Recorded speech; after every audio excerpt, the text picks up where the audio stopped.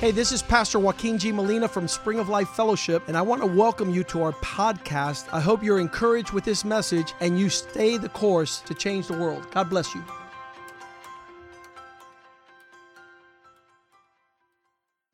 Heavenly Father, now we're going to share your word. This is your moment, Lord. And we want you to speak. We want you to speak to every person in a special and personal way. Lord, I want it to be personal. I don't want it to be academic. I don't want it to be fancy schmancy, Lord. I want to have people understand what you want to say to them. Lord, just bring your anointing. Anoint the people who are listening, men and women, fathers, mothers, children, youths, Lord. We need to hear your word today. We need you to touch our hearts. That's where we want to go. We want to go into a personal relationship with you. So we just ask that you would bless your word today and that you would speak to us, and that after this message, we would be a little bit different than before this message. And we just thank you in Jesus' name. Amen. Hallelujah. Hallelujah. So, to begin with, I have a question for you today. Okay, so did you know that you can accomplish great things, many great things? You could even accumulate great fortunes. Hey, I know a lot of people that have all kinds of money. Millionaires. Before it used to be millionaires and multimillionaires. Now it's billionaires and multi-billionaires. Okay, things have changed, okay? And you could even be very popular and become even famous. You know, famous. Whoa, famous. Big deal, you know? Famous. And you could still feel empty, useless, and miserable. Okay? Everybody wants to get there. Everybody kind of, without even thinking about it, no, I want to be number one. I want to get there. I want to do something and make a lot of money. Matter of fact, I want to accomplish something in my life. I want my life to be meaningful. Okay, that's not bad, but I know that in my personal experience, I was able to do a couple of things, and when I was up there, I felt, what's wrong with this picture? Why don't I feel the way I thought I would feel? And we're going to talk about that today. Now, your personal life could be a mess. The relationship with the wife, the relationship with the kids, the relationship with the people around you, a lot of times the relationship, the people that you work with. Let me tell you something. I've done TV, radio, fancy schmancy, even involved in movies and stuff. A lot of times the people, the relationship between them is terrible. It's a terrible atmosphere. Everybody's just looking out for number one. Everyone just wants to get ahead. So everybody's here like in the big time, but it's not really, really nice. The fact that you have great success and that you are in what man considers to be important doesn't mean that you're going to be fulfilled and you're going to be happy, okay? So a lot of times we see people who are very successful. I feel very sad. It's very unfortunate. Young people, sometimes young actors, singers, people, professionals, dancers, whatever, they have tremendous success. Success is like a monster. It's a monster that eats you up. They don't know how to handle it, and we've seen so many times they live a wacky, crazy life, and many of them end up committing suicide. So the glory of God versus the glory of man. We know and we reach out for, and everybody's crazy looking for that glory of man, but I think where we need to go is to understand and see the glory of God. He wants to speak to us. Look at this. Proverbs 14:12. Book of Proverbs in the Bible, 14:12 says, there is a path before each person that seems right. There's a path that looks like this is the way I have to go. But it says, it ends in death. I'll do that again. There is a path before each person that seems right, but it ends in death. What's that all about? We're thinking one thing. We're thinking, God, when I get there and this and that. And you know what people do? They lie, they cheat, they step on heads, they push aside anybody who's in their way. We just got to get there. I got to be number one. I got to look out for myself. I can't even let anybody get anywhere near me, right? There's a path that looks good, but it leads to death. We think one thing, but the reality is really something else. A lot of people have gotten there. They've struggled. They sacrificed their whole life to get there, only to realize at the end, you know what? This was stupid. This wasn't it. this wasn't where I needed to go. I wasted my whole life. We'll always end up with the same conclusion. Colossians 1:27. Christ in you is your only hope of true glory. What do I mean when I say glory? I mean, hey, peace in your heart, peace with God. You know, that you can love your wife, that your wife can love you, that you really have a good relationship, that you truly are forever the best of friends, the best of companions, that you truly share together, that you love each other, that you treat each other with love and respect, that your children, hey man, that your children can respect you, okay?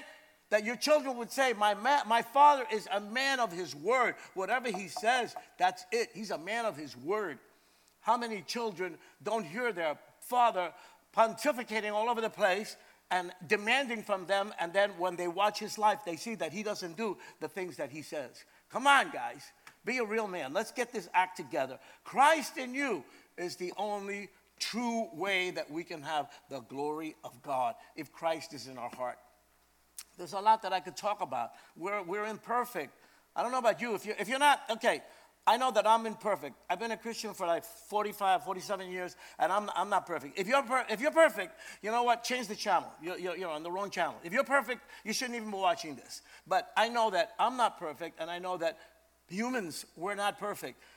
And what the Bible teaches us is the only way that we can get to the place where we can enter into God's presence, where we can share in his glory, where we can receive and live the benefits and the blessings that God has for us, is entering through receiving Jesus Christ.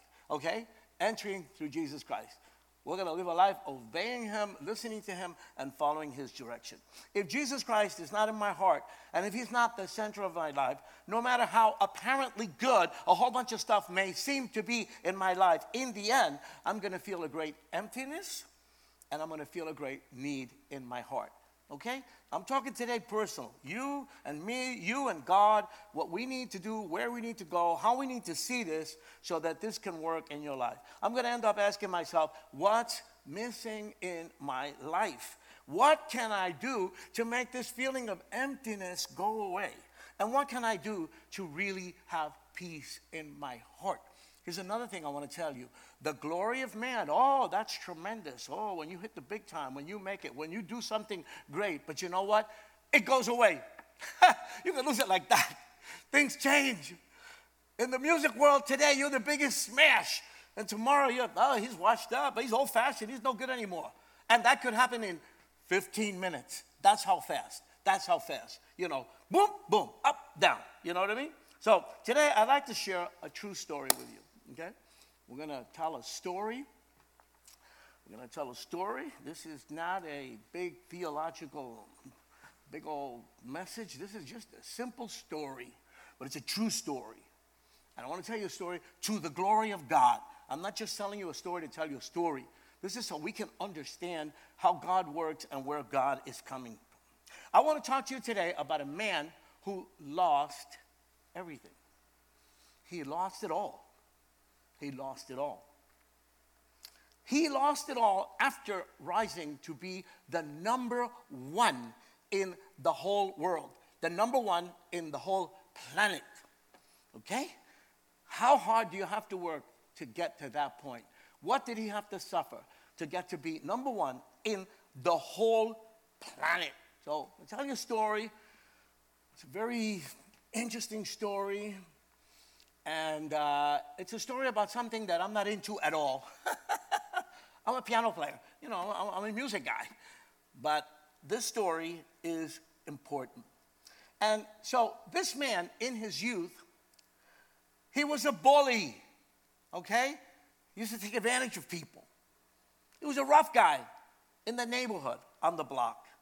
He was the leader of a gang. The leader of a gang, tough guy, you know, tough guy. He drank a lot of booze. And he was problematic because he always wanted his way. And at one point, he even got arrested by the police, okay? A young punk, okay? A young punk on the street. Why do people end up being like that? Because he's born in poverty. God knows what the situation was with his parents, with his family, with his home, with a lot of needs, a lot of nasty stuff going on around, and he grew up in that, and that's what he was. He was a problem. Well, he learned boxing in a government program, okay? A program by the government. You know, let's help these kids out, you know, get them into sports, blah, blah, blah, blah, blah. For young people who were very poor. A program for young people who were very poor. Then, in the year 1968, he won the gold medal in the Olympics in Mexico. Pastor Mediero, he comes from there. He knows about that. He knows what I'm talking about. He won the gold medal in the Olympics in Mexico. And then, in 1973, George Foreman knocked out Joe Frazier and became the heavyweight champion of the world. Numero uno. George Foreman, yay. Heavyweight champion of the world. Number one. However, the glory of man, the glory of the world. In October of 1974, when George Foreman fought against Muhammad Ali, he was the sure favorite to win. George Foreman, he's the best. He's number one. He's going to knock him out. That guy with the big mouth, he's going to shut him up. George Foreman. He won all of his professional fights. He had never lost a fight. He had won all his fights. He worked hard. Athletes have to work hard. You cannot be a world-class athlete and be a lazy person. He worked hard to get there. He won most of his fights by knockout. And when the fight with Muhammad Ali began, he dominated the first 6 rounds. George Foreman's a big guy. He can really handle his weight. He can move around. He can do his thing. It wasn't for anything that he won all his 40 professional fights. But in round 7, he began to lose his mobility. What's mobility? To be able to move around. If you're going to box, you got to be able to move around. You got to be able to duck punches and throw punches and do it. All of a sudden, he started getting a little stiff. It just wasn't happening. He wasn't moving the way he needed to move. Something was wrong. And in round 8, oh my God, he experienced his first loss ever by knockout. Oh my God. Number 1 on the planet, and all of a sudden, this young guy comes along and knocks him out. Whew. There's something about the glory of this life in this world. And I'm thinking back, you know that I'm Puerto Rican, and I was born in Brooklyn, New York. So in Brooklyn, New York, it just so happens there's a lot of Jewish people. And when I was younger, I got a chance to talk to a lot of these Jewish people. And you know what always came up in their story? They always did big, important things. They're really good in business and this and that. But all of them, there came a point in the story where they said, and then we lost it all. Things fell apart. Things fell apart. That happens a lot in this life. That happens whether you're a Christian or whether you're not a Christian. And for George Foreman, it fell apart. Now, those people in Brooklyn, what they did was they just picked themselves up and started to apply themselves again, and they were able to come out of it and do it again, get back to where they were. And so a little later on, George Foreman was preparing for a rematch fight with Muhammad Ali. You know, we can get back, we can do it again, blah, blah, blah, did it before, blah, blah, blah. But you know what? Inside, he was feeling like something was wrong. After that first big defeat, he wanted to come back. He was working hard to come back, but he felt something was wrong. He began to feel a big emptiness inside. Emptiness inside. God was already beginning to work in his life. You know how I know that? Because I was there, did that. When things really opened up for me, which, by the way, I didn't even expect. I didn't know that was going to happen.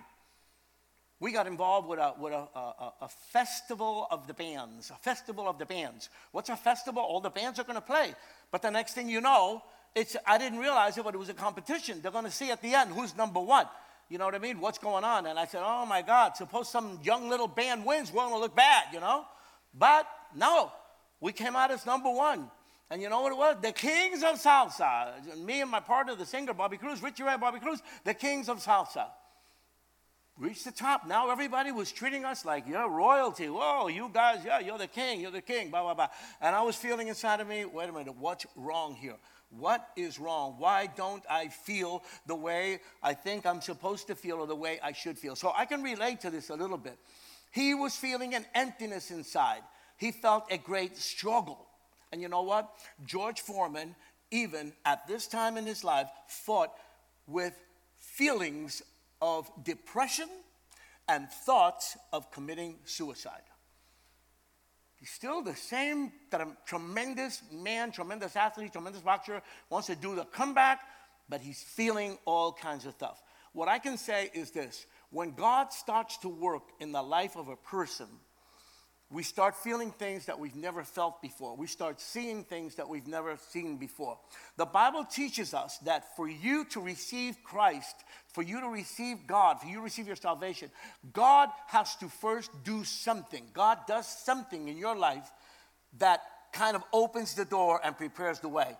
And the Bible says that if that doesn't happen, then you're not going to get saved. So he's already beginning to feel stuff going on inside. Feelings even of suicide. Now, look at this. When these guys lose from being world champion, now to come back, they have to do a few fights to work their way back up. So it just so turns out that my homeland, I was born in Brooklyn, New York, but my family's from Puerto Rico. My dad's from Manatí. My mother is from Arroyo, okay? And I got to know Puerto Rico when I was like 22 years old, something like that, because I spent my life in Brooklyn. Okay, now, in the year 1977, in San Juan, Puerto Rico, George Foreman fought against a little-known boxer, a guy who wasn't even well-known. His name was Jimmy Young. And after that fight, Foreman figured, then I'll do the rematch with Muhammad Ali, and I'm going to make a lot of money. This is going to be great. I'm going to be number one again, the big rematch. But contrary to the predictions of all the experts, oh my God, Foreman lost the fight in Puerto Rico. He lost the fight. How the heck could he lose a fight to some guy that he's not even a big deal? What's going on? Well, when God chooses somebody, God gets into your life, and you just can't get away from it. That night, after he lost the fight in Puerto Rico, after the second big disappointment in his life, which he never saw either one coming, what he didn't expect, and I'm sure he worked hard and he meant well, but God had a plan with his life. George Foreman, after that fight, after he lost that fight, he goes to the dressing room, trembling and in tears. He threw himself on his knees in his dressing room, and he cried out to God with all of his strength. No, I'm not going to fight this anymore. God, help me. God, help me. He cried out to God. He asked God to forgive his sins. He asked Jesus to come into his heart, be the Lord of his life. From that moment on, God, now I've been a pastor for many years, and I know God does these things, and I always pray, God, because sometimes it's hard. Sometimes it's hard what people have to go through till they get to that point. He surrendered himself. He surrendered his life, and you know what? He surrendered his career as a boxer. That's it. I'm going to follow God from now on. The guy really had a life-changing, transforming experience. Apparently, somewhere in his background, maybe he had gone to church when he was a little kid, or maybe he had a grandmother or an aunt or something, or maybe somebody in his family. But this all kicked in now, and he said, I'm all in. I'm all in with God. I'm tired of trying to do it myself, and I'm going to do it this way. He felt that God was calling him. He felt that God was calling him with a purpose. He felt that God is calling him. In other words, he said, this is not a coincidence. The way all of this is happening, something's going on here. God is doing a number on me, or God is trying to show me something God is trying to do. He felt there was a purpose. And right there, he ended his boxing career. Like I said, these athletes, I checked about this the other day. Because I was wondering, because I'm in the music business, so, I'm not that much into sports. I like to, once in a while. But I asked, what happens to these people after they get too old, or when they cannot do what they were doing in their sport, you know? What happens to them then? And what I learned was that their training to become a world-class athlete is so disciplined, so intense, that many times they can go ahead and pick a career, something that they feel they can work with, and they apply the same discipline. And the way you became number one boxer of the world, now he devoted that to studying the Word of God and to being a man of God and to be a Christian. He began to study the Bible intensely. Now, we know that coming into the Christian life is a process. This is step by step. So after a while, this wasn't like the next day. It took some time. He had to begin from zero and start building up his knowledge of the Word and things. But after a time, George Foreman was ordained as a Christian pastor. Whoa, hallelujah. Now he became a Christian pastor. What he did was he always stayed away from publicity, because since he had been so famous, he didn't want that to get in the way of what he was doing. And you know what he did? He came from the streets. He came from poverty. So he didn't get a big building and do a big fancy schmancy deal and serve everybody Starbucks coffee. No. He went to the street. He would preach in the barrios, in the slums. He would preach to the people, to the drunks and the drug addicts on the street. And he would preach in the city buses. You know what it is? Everybody's on the bus. They're in a bad mood. They're to stand up there and start preaching the Word of God. You know, you can get somebody punch you in the nose, you know. But that's how he felt it. He wanted to reach as many people as he could for Christ, and he had a tremendous burden for the poor, because he came from being poor. He knew what that was, and he wanted to reach those young kids that were suffering from the same problems he experienced when he was a youth. Now, he started a small church, and he began to serve the Lord full-time, serving the Lord full-time in a humble, small church. Hallelujah. All the members of the congregation were very, very poor people. He wasn't looking for glory. He wasn't looking for money. He had been there already. He knew that wasn't it. He was trying to reach the needy people where they are, people that he understood them. He knew their needs. George Foreman, for years, paid all the bills out of his own pocket. He wasn't there to take the money from those people. That was not his purpose. Yes, you see a lot of churches where everything is fancy schmancy, a lot of money. That wasn't what he was doing. He wanted to share with them the experience that he had had with God, to get into them what he had experienced and how God had changed his life. However, since he had abandoned his career as a boxer, he didn't have that income that he had before anymore. You know, maybe when he first started, he had some money saved or whatever, but after a while, the day finally came when he found himself in a financial crisis. And that financial crisis ended up in bankruptcy. Yes, bankruptcy. Okay, now, in those difficult moments, when he tried to understand, God, what is going on here? I have devoted my life to you. I have given myself to you. I gave up my professional career. I'm here. I'm trying to serve you. I'm trying to reach these people. So a lot of questions come into your mind. And he's thinking, I got all these bills. I got all these people coming after me. I feel so bad. Now I'm in bankruptcy. I don't like this. And you know what? I'm a boxer. That's the only thing I know how to do besides this. That's my profession. But would it be a contradiction for me to return to the ring? Can a boxer share can a pastor share the pulpit with boxing? I don't understand. What do I do? What do I do here? One day, he was studying the Bible. He studied the Bible every day. He was in Genesis chapter 22, and he saw that God asked Abraham is the father of the faith in the Bible. God asked Abraham to sacrifice his son. So what's the story? Abraham's wife could not have babies. You know what I mean? There was something wrong with her. She couldn't produce children.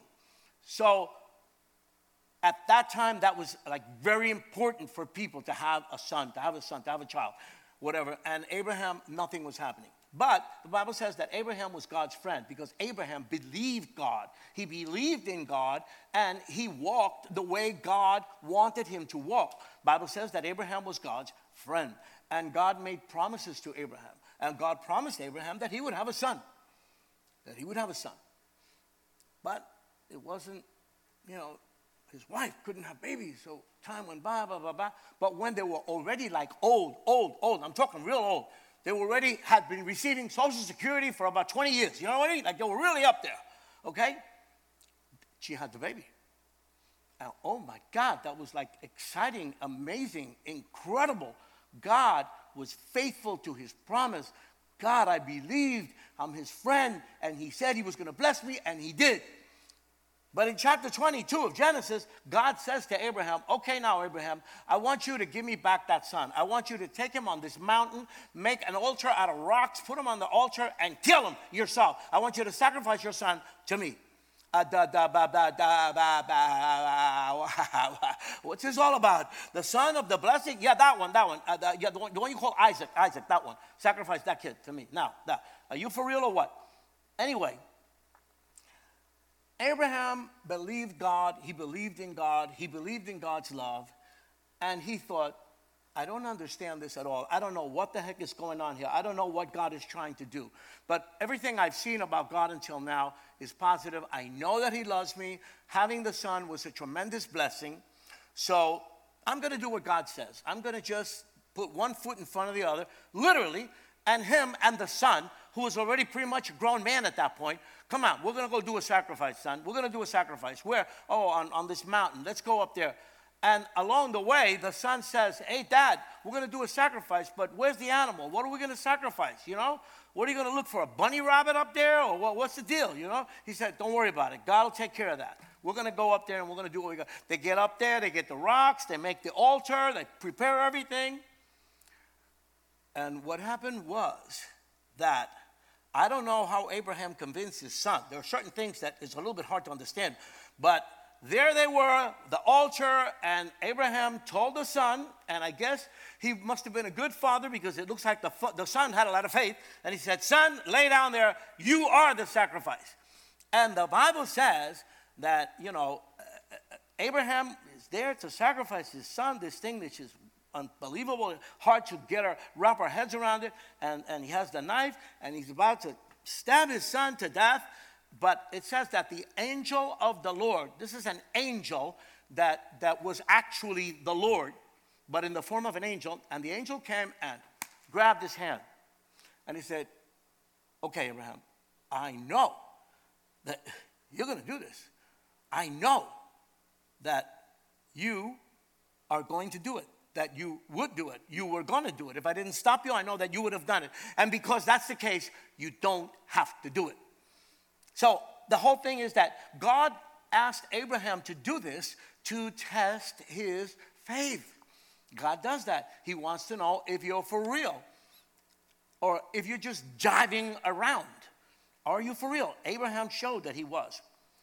George saw that Abraham obeyed God and that God did not take his son. Abraham had passed the test when, by faith, he put everything in God's hands. He told his son, God will supply the sacrifice.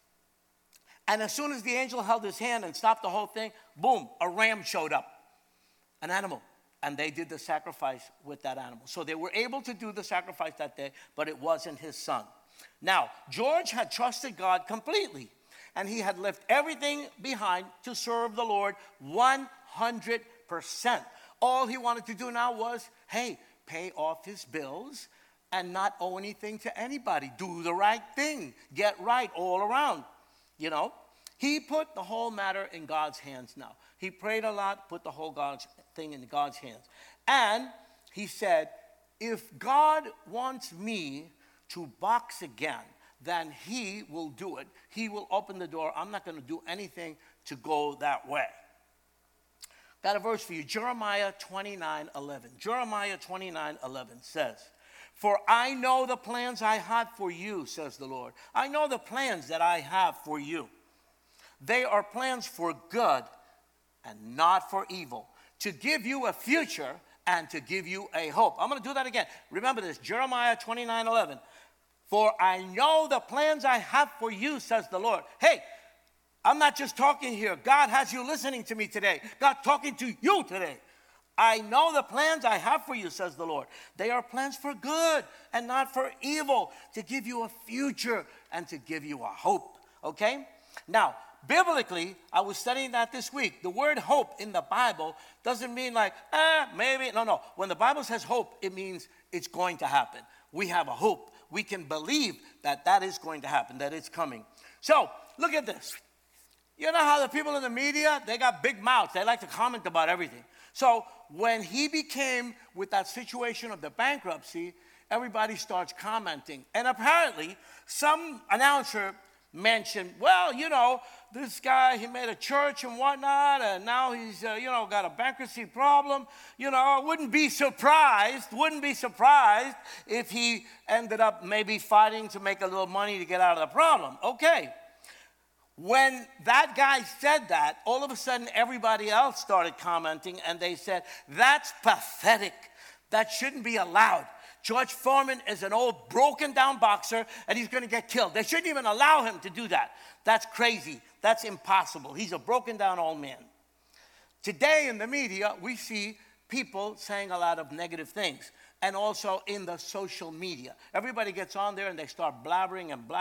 And most of the time they just, it's not very nice, and they're not very polite, and they just say crazy things because they want everybody to say, oh, look at what so-and-so said. But sometimes a negative comment can produce a positive effect. Sometimes something that was said in a negative way can end up being something positive. The general public now liked George Foreman. Now, they like him. And soon, the possibility of him returning to the ring became big news. Wow, is it possible? Could he possibly come back? You think he might fight again? Okay. Because this new George Foreman is a Christian now. He's a Christian now. And people, they see that and they said, oh, that's interesting. He was now the beloved, respected pastor who helped the poor and the homeless. Wow. A different kind of a thing. He's not that mean guy that beat Joe Frazier. He's a pastor now. He's a Christian. His heart, he loves people. He loves the poor and the homeless. Many people loved him, and we're praying for him. But Michael Moorer was now the world champion. A young man with a lot of power, tremendous speed, and he had never lost even one fight. Michael Moorer. How could I say? A finely tuned fighting machine. The guy is a robot. Young, strong, terrible, terrible. The day finally arrived. It just kept going and going and going until finally the day arrived where he's going to fight Michael Moorer. The Coliseum was packed, sold out. Oh my God, George Foreman is going to come out of retirement. He's been preaching the Word of God, and now he's going to face Michael Moorer. How could this possibly be? When the fight began, you know what happened? Everybody noticed that the critics were absolutely right. For 9 rounds, George Foreman was getting his brains knocked out. He was being totally beat up, pulverized by this young powerhouse fighting machine young man. Michael Moorer was too young, too fast. Foreman was getting totally beat up during 9 rounds. I believe, somebody correct me if I'm wrong, a round is about 3 minutes. And you know what? Those 3 minutes can be an eternity, especially if you're getting beat up.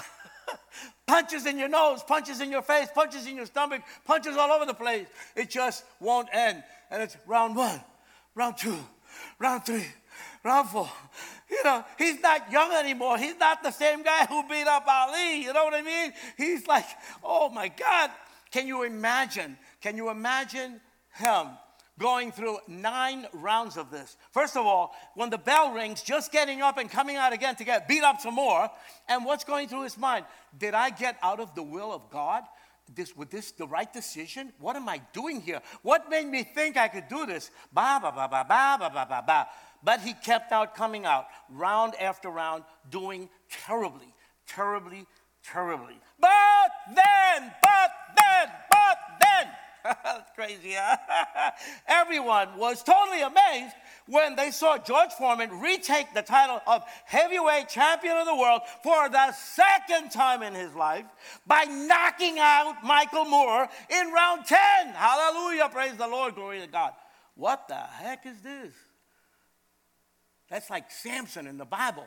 They took his eyes out, they beat him up, they locked him up, and then at the end, they take him out for a few minutes, and he finished off everybody. You know?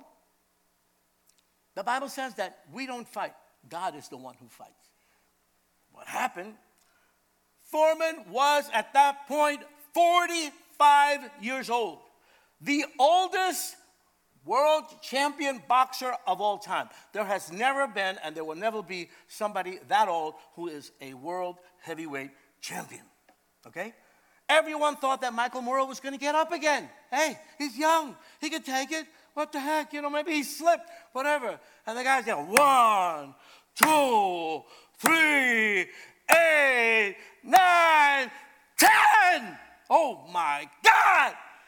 Michael Moore did not get up. He didn't get up. When he said 10, everybody just went bananas. That place exploded. And George Foreman raised his hand and looked up to heaven and went going in a circle. Hallelujah. Thank you, Jesus. Thank you, Jesus. I know you did this because I definitely know that I didn't do it. Thank you, Lord. Thank you, Lord. And then he got on his knees, and while everybody applauded, he cried. He wept like a baby, and he thanked God there for a good time, and everybody saw that. Everybody knew what was going on. He just praised the King with thanksgiving. You know, God blessed him greatly, and he was able to resolve all of his financial problems. You know, he made some money. He was able to take care of the bankruptcy and put everything. And then in 1977, he retired from boxing forever. That was it. That was it. Praise God. But you know what? The story doesn't end there. Most people don't even know George Foreman from his boxing days. They know him from something else. After retiring from boxing, the Lord gave George Foreman another talent, another gift, something else. This is crazy. God has stuff that we don't even know about. The next thing we know, he's had amazing success selling a product on TV. One thing led to another. You know, he's a big, healthy guy, and there's this product, and this and that, and everybody wants to be healthy, low fat, blah, blah, blah. So the George Foreman grilling machine cooks hamburgers, and it gets rid of all the fat. So you can be healthy. You can have a hamburger and not take too much grease, right? It's been the best-selling electrical cooking appliance of all time. Nothing ever sold like that thing sold.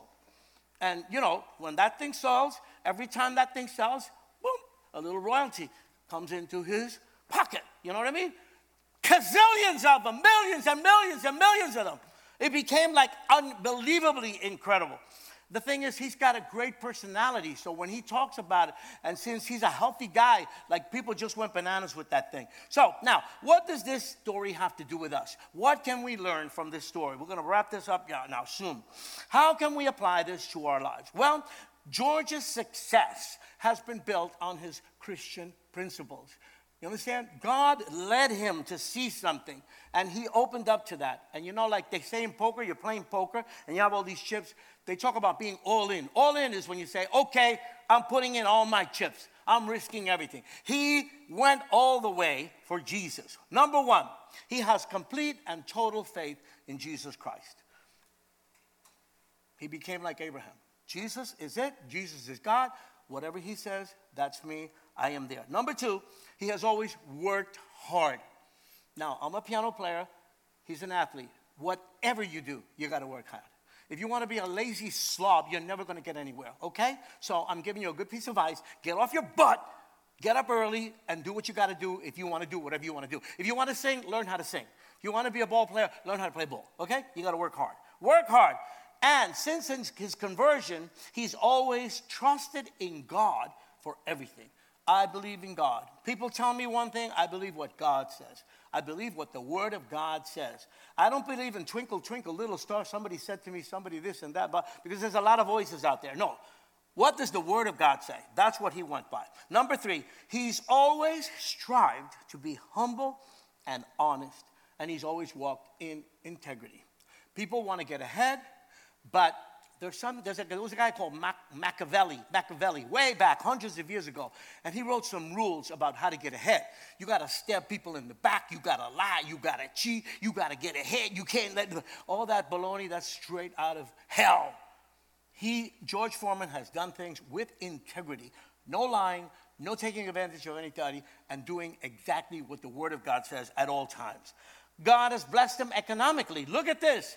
And now, he's much older now. He continues his ministry by donating millions of dollars to the work of God and to the poor and the homeless and the needy all around the world. He's using the blessing that's God given him to bless others. You know what I mean? Once I have enough money so that I can pay my rent, eat, have the clothing I need, have a roof over my head, what's extra, I invested in the kingdom of God. I invested in the kingdom of God.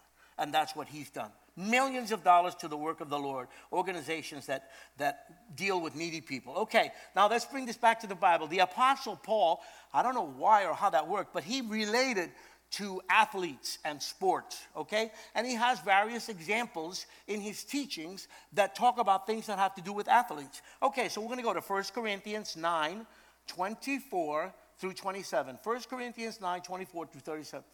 24 to 27. Okay. He says, don't you realize that in a race, everyone wins? Everyone runs. Don't you realize that in a race, everyone runs, but only one person gets the prize? So what does Paul say? So, run to win. Run to win. If you're going to be a Christian, be a Christian. Run to win. Go all the way. Be all in. All athletes are disciplined in their training. That's what I said. All athletes are disciplined. You know, they get good training, good discipline. They do it to win a prize that's going to fade away. You know, what's it going to be? A crown or some money or this and that fades away. We're doing it for the kingdom of God. We're going to go to heaven. We're going to spend eternity with Jesus. You know what I mean? It's going to be great. We do it for an eternal prize. And the Bible says, I think it's Peter, that if we're walking correctly, God is going to bless us here and he's going to bless us in eternity. It works all the way around. It's a win-win no matter how you look at it. Then Paul says, hey, I'm not just shadow boxing. I'm not just shadow boxing, throwing punches in the wind, you know. He says, no. I'm here. And when I throw this right hook, man, that guy's going down. But then every punch needs to count. You cannot be, going to church for a half an hour on Sunday and then the rest of the week doing what you want. No, God wants to be a part of your whole life. Every decision, everything you do. The Father wants the Son to be formed inside of you. We have to look more and more like Christ. Okay? He says, I discipline my body like an athlete, training it to do what it should. I'm going to train my body. You know what I mean? I work out with some dumbbells. They're like this big.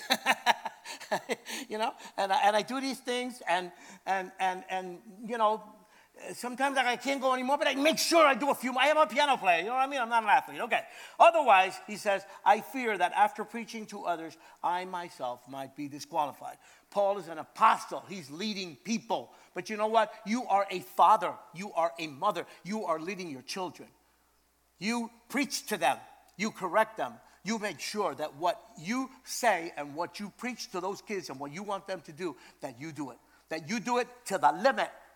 So that they don't say, Mom and Dad, they say they're Christians, but they're full of baloney. That's the worst thing you can do. And just like the boxer who's in the ring, we don't have the luxury to be able to let our guard down. Okay, so a long time ago, before I was a Christian, I did a little karate. So, you're here, and this is the strong punch, and then this is the guard. So when they're throwing things at you, with this hand, you can block stuff. You know what I mean? And then when you see the opening, whack! You know what I mean? And when you hit them with that whack, he's going down. He's going down. But if I'm over here and I put my guard down, he can whack me. You understand? We cannot let our guard down. We cannot let our guard down. Now, let's look at this whole picture. First of all, the Bible says we need to receive Christ in our hearts. We need to receive Jesus, okay? It's not your show anymore. It's not your game. It's not your rules. It's going to be the way God says. And you have to understand that. If that doesn't work for you, change the channel. ¿Me entiende? That's what it's all about. You need to be willing to understand, to receive, because otherwise you're watching the wrong program. You're in the wrong place, okay? Here's what it says, Romans 10:13. Everyone who calls upon the name of the Lord will be saved.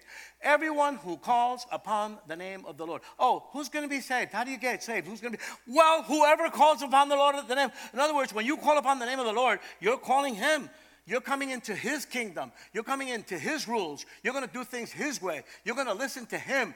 You're going to put your ego aside. You're going to stop trying to be the boss and let him guide you and lead you, okay? We need to admit that we're sinners and ask Jesus to forgive our sins.